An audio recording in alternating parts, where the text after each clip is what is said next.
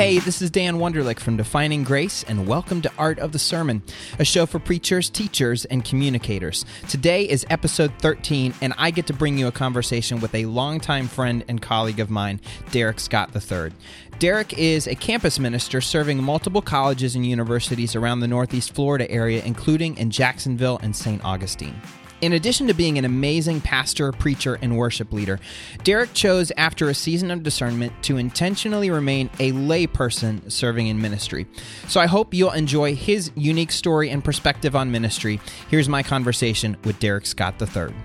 Well, I am so excited to have as a guest on the podcast today, Derek Scott III. Derek, you are the executive director at CCW, also known as Campus to City Wesley Foundation, serving quite a bit of the Northeast Florida region. How are you doing today, Derek? I am doing fantastic, man. How are you doing, Dan? I'm great. I am excited to have you on this podcast. You are one of my friends and also sort of semi-mentors. I've always looked up to you during my time in campus ministry, seeing what you're doing.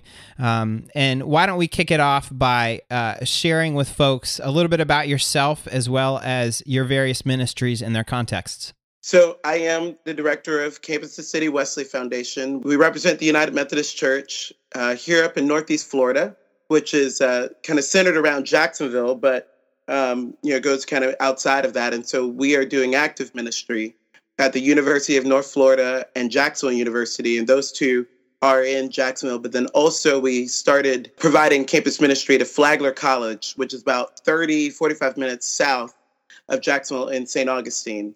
So we are a multi-campus ministry, one ministry, doing ministry on 3 campuses. And it's a lot of fun, and we do get sleep. Not a lot of it, but we do get it. And but there's a great team. You know, we've got staff and student leaders and interns. And as isolating as ministry can be, I don't feel very isolated all too often because I've got just a great team of folks, both employees and volunteers. Who, we do this together, and our ministry moves by friendship, which is a really beautiful gift. And so we're just trying to be faithful with this moment that we have to serve and reach college students. Well, one of the things that I have always admired about you, Derek, other than just your absolute amount of energy and positivity, you're an explosion of joy and love in every room that you walk into. But you are one of the best preachers that I've heard, and not just best young preachers, but best preachers, hands down, that I've heard. And so I'm really excited to get to talk to you a little bit about preaching and your call to ministry. And let's begin with sort of a very general question. What are your philosophies or approaches to preaching in general? And maybe if you have a sort of a personal mission statement or any guiding principles you have when you preach, what might they be? So I want to make sure I say at the beginning of my response that I am a layperson. I've not been to seminary and I'm not ordained. So, my approach to preaching it's coming from a place of I do feel inadequate. And not to say that because people go to seminary, they're definitely adequate. Yeah. But there's this sort of background sense that I haven't been trained. I haven't sat in the theological academic world for an extended period of time. So I do feel a growing curve. And so I try to be very intentional about my reading. I actually do better with lectures than reading. And so I listen to a lot of lectures as well. But I grew up in a tradition, not United Methodist. I became United Methodist when I was 17.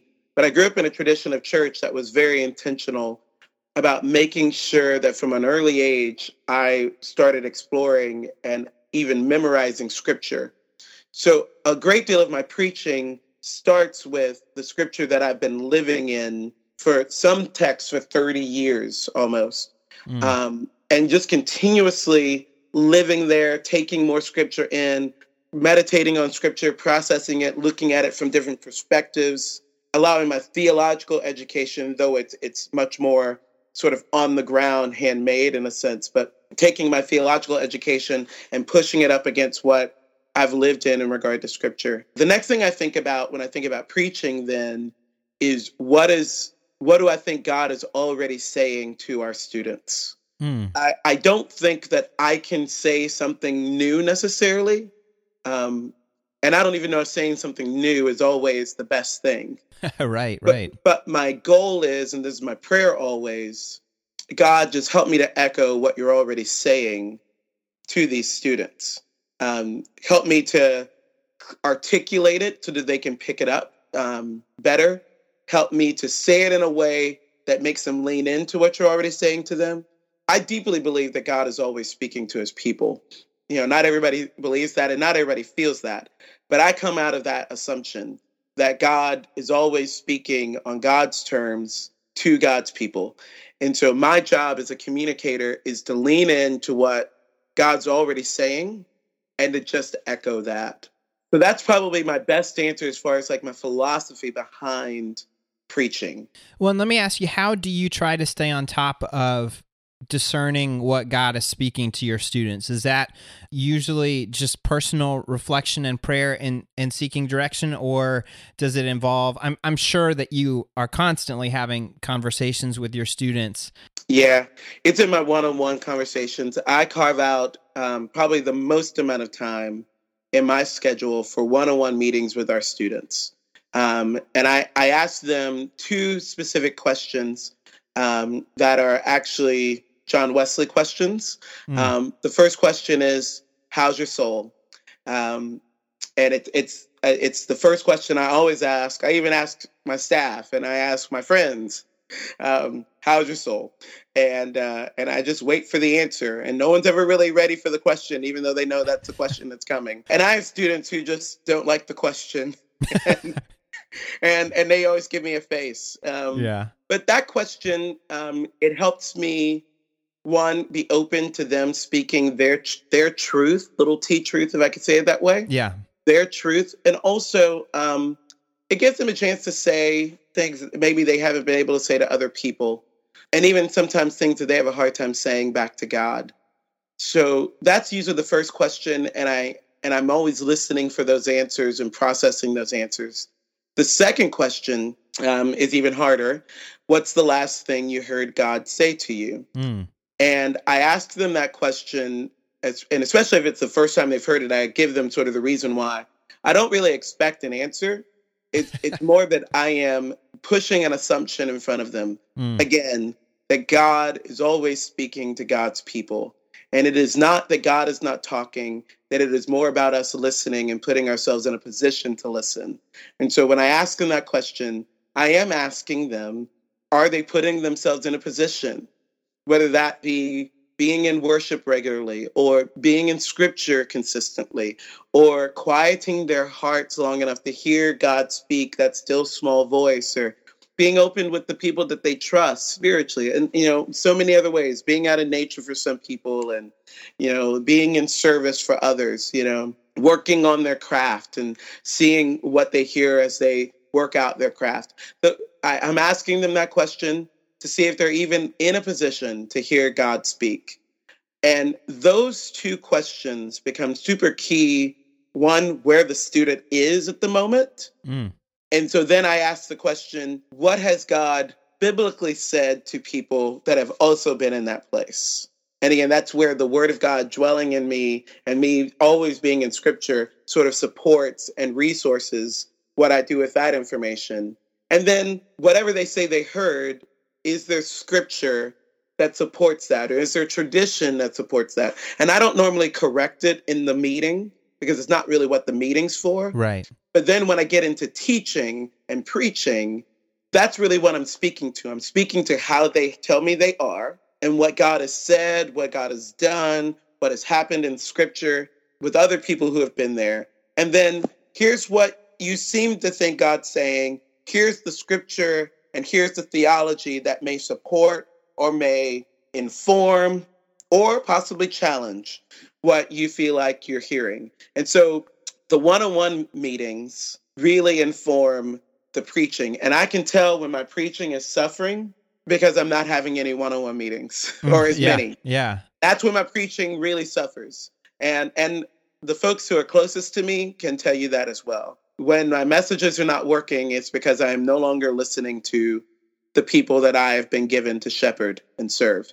So those two things work hand in hand. And I don't write a lot of, and I don't bring a lot of general, can sort of be pulled off the shelf kind of messages, because that's just not how I'm wired. Most of my messages are based on what I'm seeing in our community on the ground and really just trying to speak to that. That's great. And, you know, I've heard it said that likely the best preacher in the world is someone that the vast majority of us will never hear. And I think that's probably because the efficacy of preaching is so often contextual. And so what you say to your community, if you were to podcast your sermons and someone across the country listen to it, they'll probably get something out of it because you're an amazing communicator, and also God translates things. But I think that the true probably merit of what you're doing is the change you're making in the lives of the students that are there with you in the room. Dan, so I'll be honest with you. If you ask me what are my top favorite things to do in ministry, preaching does not hit that list at all. Really? I am a nervous wreck before I preach, and I'm an introvert in real life. And I know people don't believe me when I say it, and that's fine. But I'm an introvert in real life. So when I'm around people, it makes me even more stressed. So there's some weeks that I literally come in as late as I can, so that I don't have to talk to people right before I preach. Yeah. Because I'm just so nervous and so afraid that I'm not going to hit all the points and get it right. And then on the other side of the message, I'm freaking out. Was that right, Jesus? Was that what you wanted me to say, Jesus? And yeah. I freak out about that. And usually within 5 minutes of the gathering ending, I send a text to my staff members. Okay, I need feedback. Be brutal. And preaching is so not my favorite thing to do. I know it's a part of my call. And so your call doesn't always include things you like to do. Exactly. And I'm grateful that God blesses it and that people get things out of it. But my favorite thing to do in ministry is to sit with a student over coffee for an hour and just listen and respond, with a couple of stories and a couple of scriptures and a thought. But to spend the majority of that time just listening to where they are, that is my favorite thing to do. If all I had to do, if I could only do that in ministry, oh my gosh. Well, as you mentioned, you are in full-time vocational ministry, but you are a lay minister, meaning that you're not ordained. However, a while back, you did go through a season where you were considering a path to ordination, and you ultimately chose to pursue lay ministry. And I say it that way because I get the sense that it was an intentional choice. It wasn't just that you chose not to be ordained, but rather you are constantly, actively, and intentionally choosing to be a minister as a lay person. And however much of that story you're comfortable telling us, would you share with us a little bit about that process? Yeah, like I said, I grew up in a beautiful church, and I have an amazing family that our lives always centered around church. Almost everything that we did and every plan that we made sort of assumed that we had to be back on Sunday, or we've got to make sure that we, get done in time to do Wednesday night stuff or whatever. And I loved growing up that way, but it obviously sort of puts you in a mindset that this is your life and this is what you've been sort of raised to do. So it just seemed that I was supposed to get ordained, and I was supposed to work in church for the rest of my life. And that just seemed to make sense based on everything that had happened, growing up.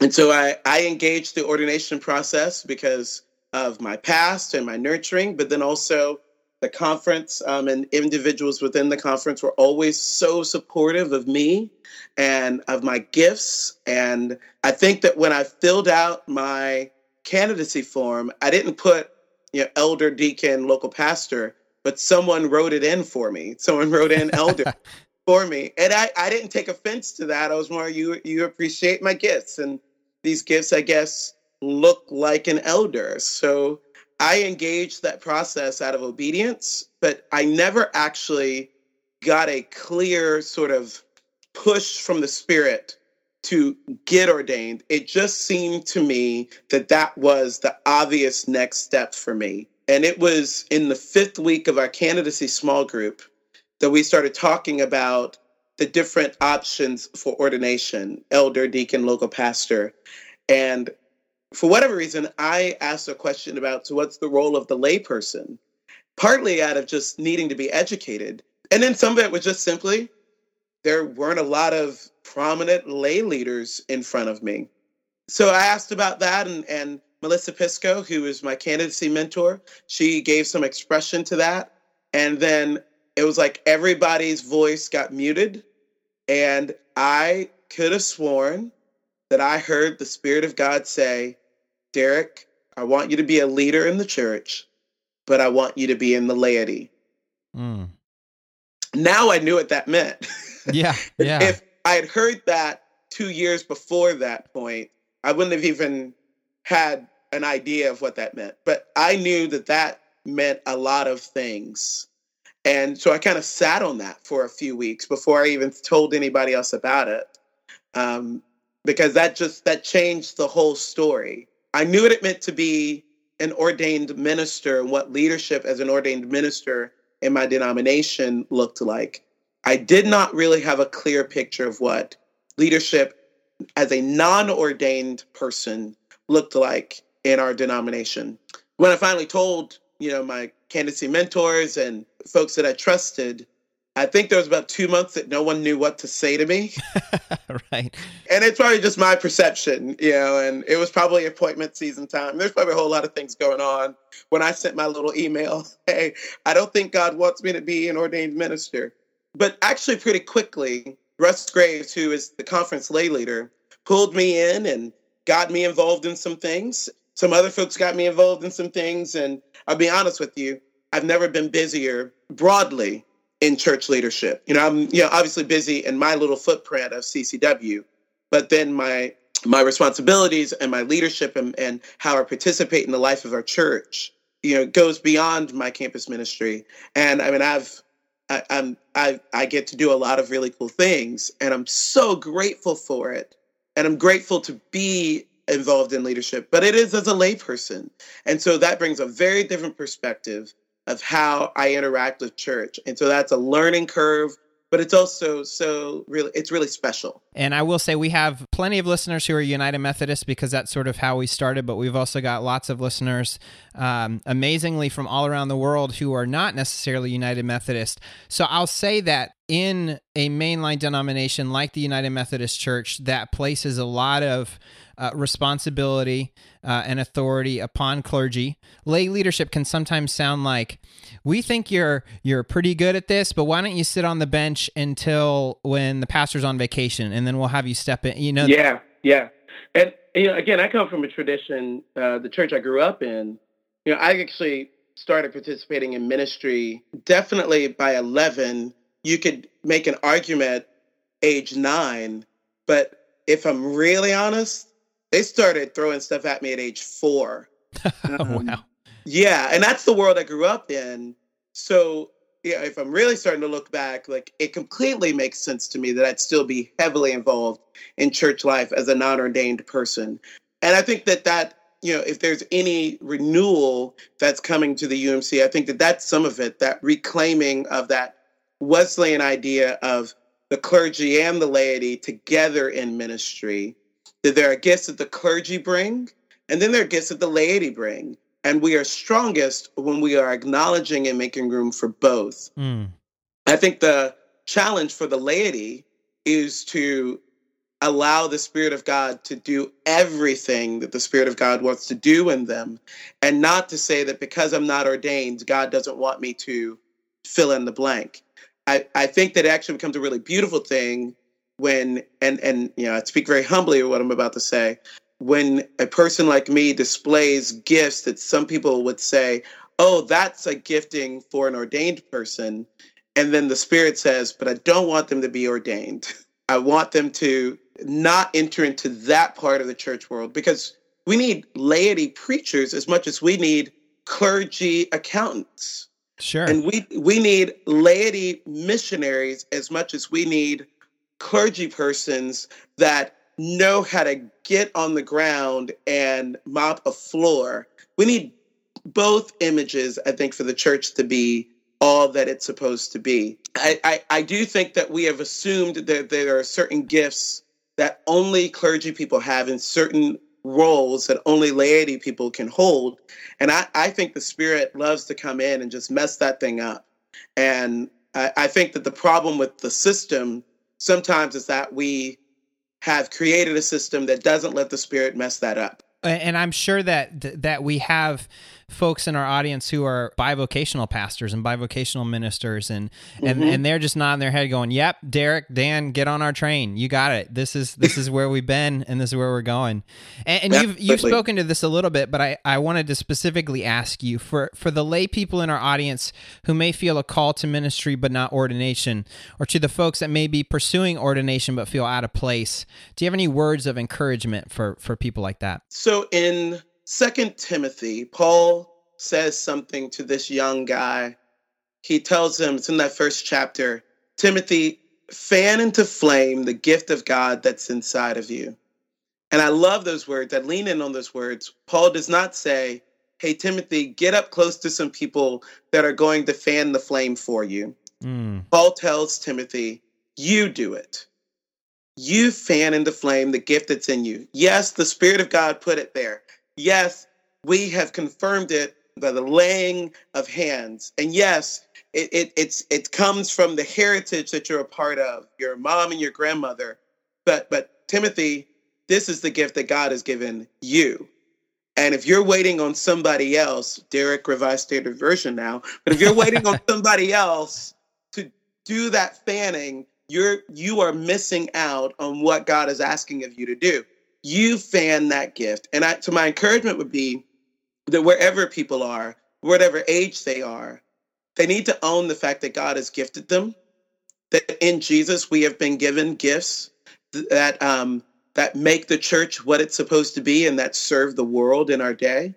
And yes, we can run for mentors and we can run for training and we can look to people to help us. But ultimately, when we get to heaven, God's going to ask us what we did with the gift that God gave us.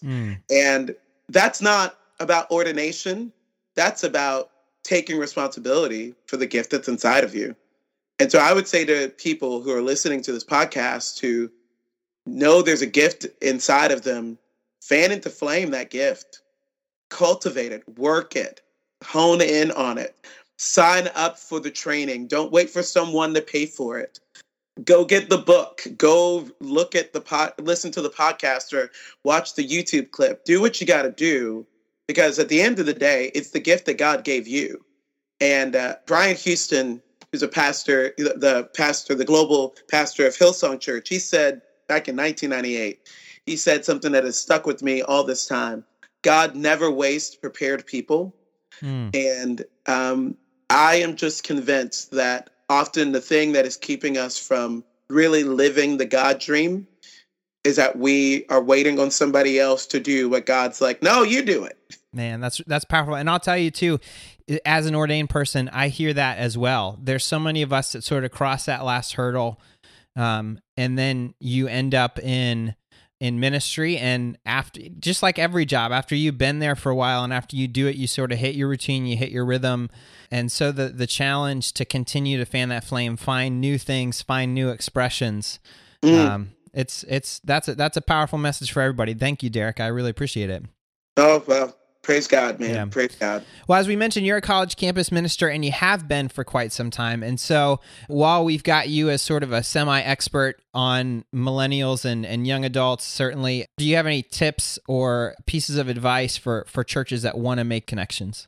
I think one of the difficult things about the millennials, and this is not just from a church perspective, I think it's just in general across all of the sectors in the conversation, sociological, cultural, even political, is that gone are the days of one collective voice for this generation. And what we have now are niche voices, where one person speaks not for all millennials, but for a particular group of millennials. And I would even go as far as to say even that one person doesn't really articulate it for that little bitty group. But even within the little bitty group, there's a particular uniqueness within that one person that doesn't match the other people in the group. And I think what that means for us as ministers is that the idea that we could create a ministry that fits everybody and that attracts everybody, it's probably not going to work. Yeah. One size fits all ministry doesn't work, which sucks because we don't have all the time in the world. And, if you're trying to reach 10 millennials, you don't have time to create 10 different ministry paths necessarily. Right. So I think that's the big challenge, but I think also it's a beautiful opportunity to then try to think about how do we not create a one-size-fits-all ministry, but how do we really think about serving individual millennials and to be happy with that, to be comfortable with that. I think it's beautiful that there are ministries that are reaching thousands of students. I would wonder how effective they are at reaching those thousands of students, how often they reach those thousands of students. You know, some people look at the Passion movement and they're like, man, Passion's just so awesome. And they've got 60,000 students, bumping into the Georgia Dome. And I would remind them they do that Georgia Dome once every 3 years. Yeah. And this will be the last one coming up in 2017. They don't do that week in and week out. They don't create that environment, multiple times a month even. A lot of those large ministries aren't doing necessarily on the ground everyday ministry. And what I find with our students, that even students that don't come to our campus ministry weekly, they still reach out for me to be pastored and to be mentored. And again, I think what it is that one-size-fits-all ministry doesn't work. And so we have to be happy and comfortable with serving the one student or the two students. And I do believe that as we are faithful with the one, the two, that God sends us more. But it's not God sends us more and what works for the 1, 2 works for the 3 and the 4. We still have to be very intentional to serve the one student. And I think really what it calls for, Dan, is flexibility when it comes to reaching millennials. That it's not going to be one thing that's going to work, that we're going to have to be okay with being pulled in multiple directions if we really want to reach millennials. And so then I guess the real question is, do we really want to? Yeah. We really want to serve them, or do we just want to make sure that our local congregations have another decade of existence? Right. Do we just want to be able to check off that we've got this many young people in our ministry? If that's all we really want, then I don't know if it's going to happen. If we really want to serve millennials, we're going to have to be okay with small ministry that serves a smaller amount of individuals, and then bring in other people along if we want to serve more than that. Mm. Well, and let me ask you this. I think this is something that I've seen before in churches, is that they like the idea of young people as a group, but until they get to know a young person, they like the idea of college students being in worship with them. But if they don't actually know or even really like the particular students that are there, it's not going to serve the bigger purpose of being the church. If all I'm wanting to do is check off how many students I have in the room, that is really annoying. And I think that we can build ministry that demands young adults to be on their best behavior always. And I just say that that's not real ministry. Real ministry is my students being able to be who they are. They don't know what they're doing with their life. And so I don't expect them to know what they're doing with their life. And no, they don't always show up on time. and no, they don't always do it exactly the way that I want them to. They don't always invite their friends. And they don't always show up and do what they said they were going to do. I'm not building a corporation. I am pastoring and building young leaders for the future of the church and for the world. And I'm committed to every single one of them on their terms where they are right now. And I think that we need more of that kind of ministry. There'll always be ministries that draw a crowd. But I think what millennials really want is for a room that they can sit in and somebody they can be snarky with and know that they're still going to be there on the other side of the snark. Well, I know that you got to run here in a little bit, so I have a set of questions that I like to ask all our guests.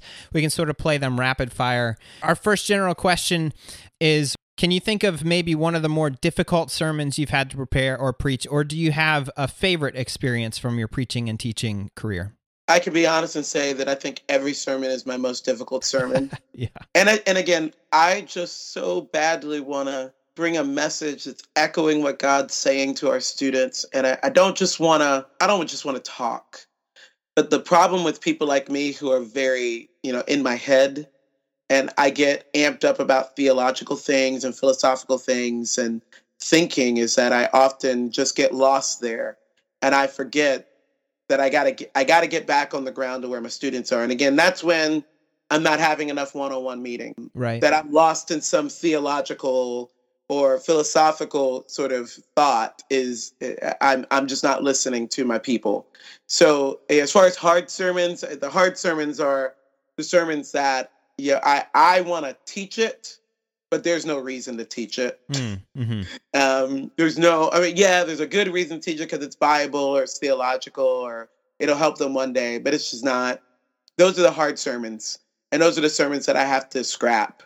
And I'm much quicker to scrap those now than I used to be, because I'm more given to the idea of serving my students than just giving them a cool theological idea that they can wrestle with. As far as favorite, I love teaching through an entire book of the Bible and being able to have the space to do that. In campus ministry, because of the rhythm of the campuses, we don't often get to do that. We don't often get to draw this long arc of walking step by step through an entire book or even large section of scripture. But that's what I really love to do. And sometimes that's super helpful for our students. Sometimes it's not. Who have been some of the most impactful preachers and or communicators in your life? I got to just give props to like the entire Hillsong family. Yeah. I can't name just one of them, like all of them. I love the Hillsong family because even though I don't necessarily agree with everything. I don't agree with anybody's everything for that right. matter. I don't agree with everything that comes out of my own mouth. Right? Say that out loud. Yes. I appreciate that Hillsong is so intentional about the diversity of voices that they have. They're all in their brand, and I get that. But even within their brand, they just make room for the voices of men and women, for the voices of really, really practical people and really, really biblical people, folks who like to get out there in the world and just do stuff, and then folks who love the house of God and just want to see the house of God built up really big. So I really appreciate that, and I get a lot from them. Tim Keller. I think Tim Keller is everybody's best friend or everybody's preacher. Yeah. Because I feel like regardless of where you are theologically, Tim Keller has a way of speaking to you. I really appreciate his messages, and I glean a lot from him. A.J. Sherrill, who's at Trinity Grace Church up in New York City as well. I listen to him and get a lot from him. As a campus minister, obviously, at some point, Louis Giglio, I think, comes across your radar screen. Right, exactly. So I can appreciate him. Beth Moore, I appreciate her and her deep dive into scripture as well, and how she just gets so excited about the text. Those are some of the voices that I tend. Oh, and T.D. Jakes. I grew up on T.D. Jakes, so there's always a little bit of T.D. inside of me. I appreciate his ability to get people into the text. Yeah.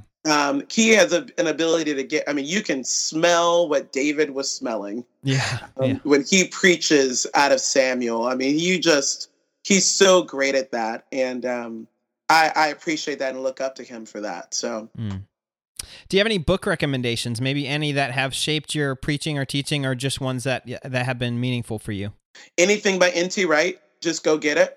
And it doesn't matter what the name of it is, just go get it and read all of it and read it again. Anything by Henry Nouwen, he's phenomenal. Henry knows how to speak directly to the soul. Those are probably the two voices that I spend a great deal of time listening to and reading. I'll be honest, I love lectures more than anything else. So my diversity as far as voices really come in to the lectures. So Dr. Sandra Richter comes to mind as someone that I really love listening to.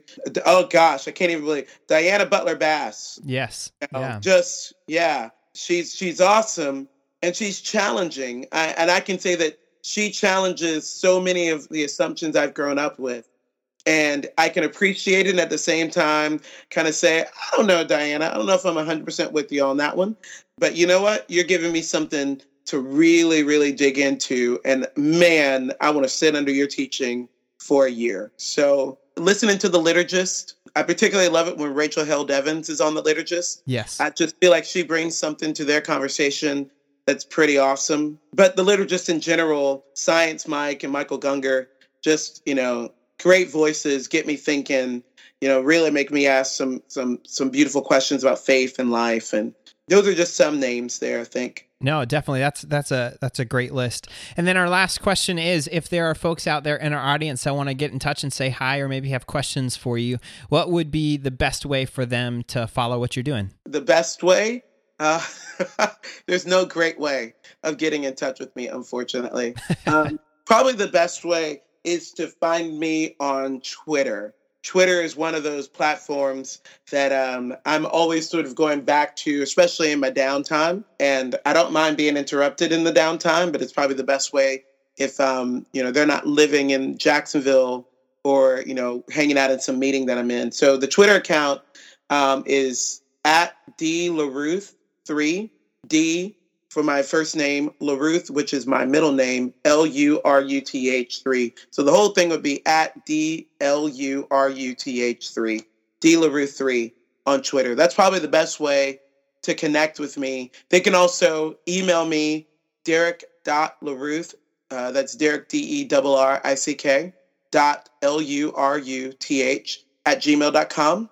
And those are probably the two ways to probably get in touch with me. And if you don't get an answer, I don't mean anything by it.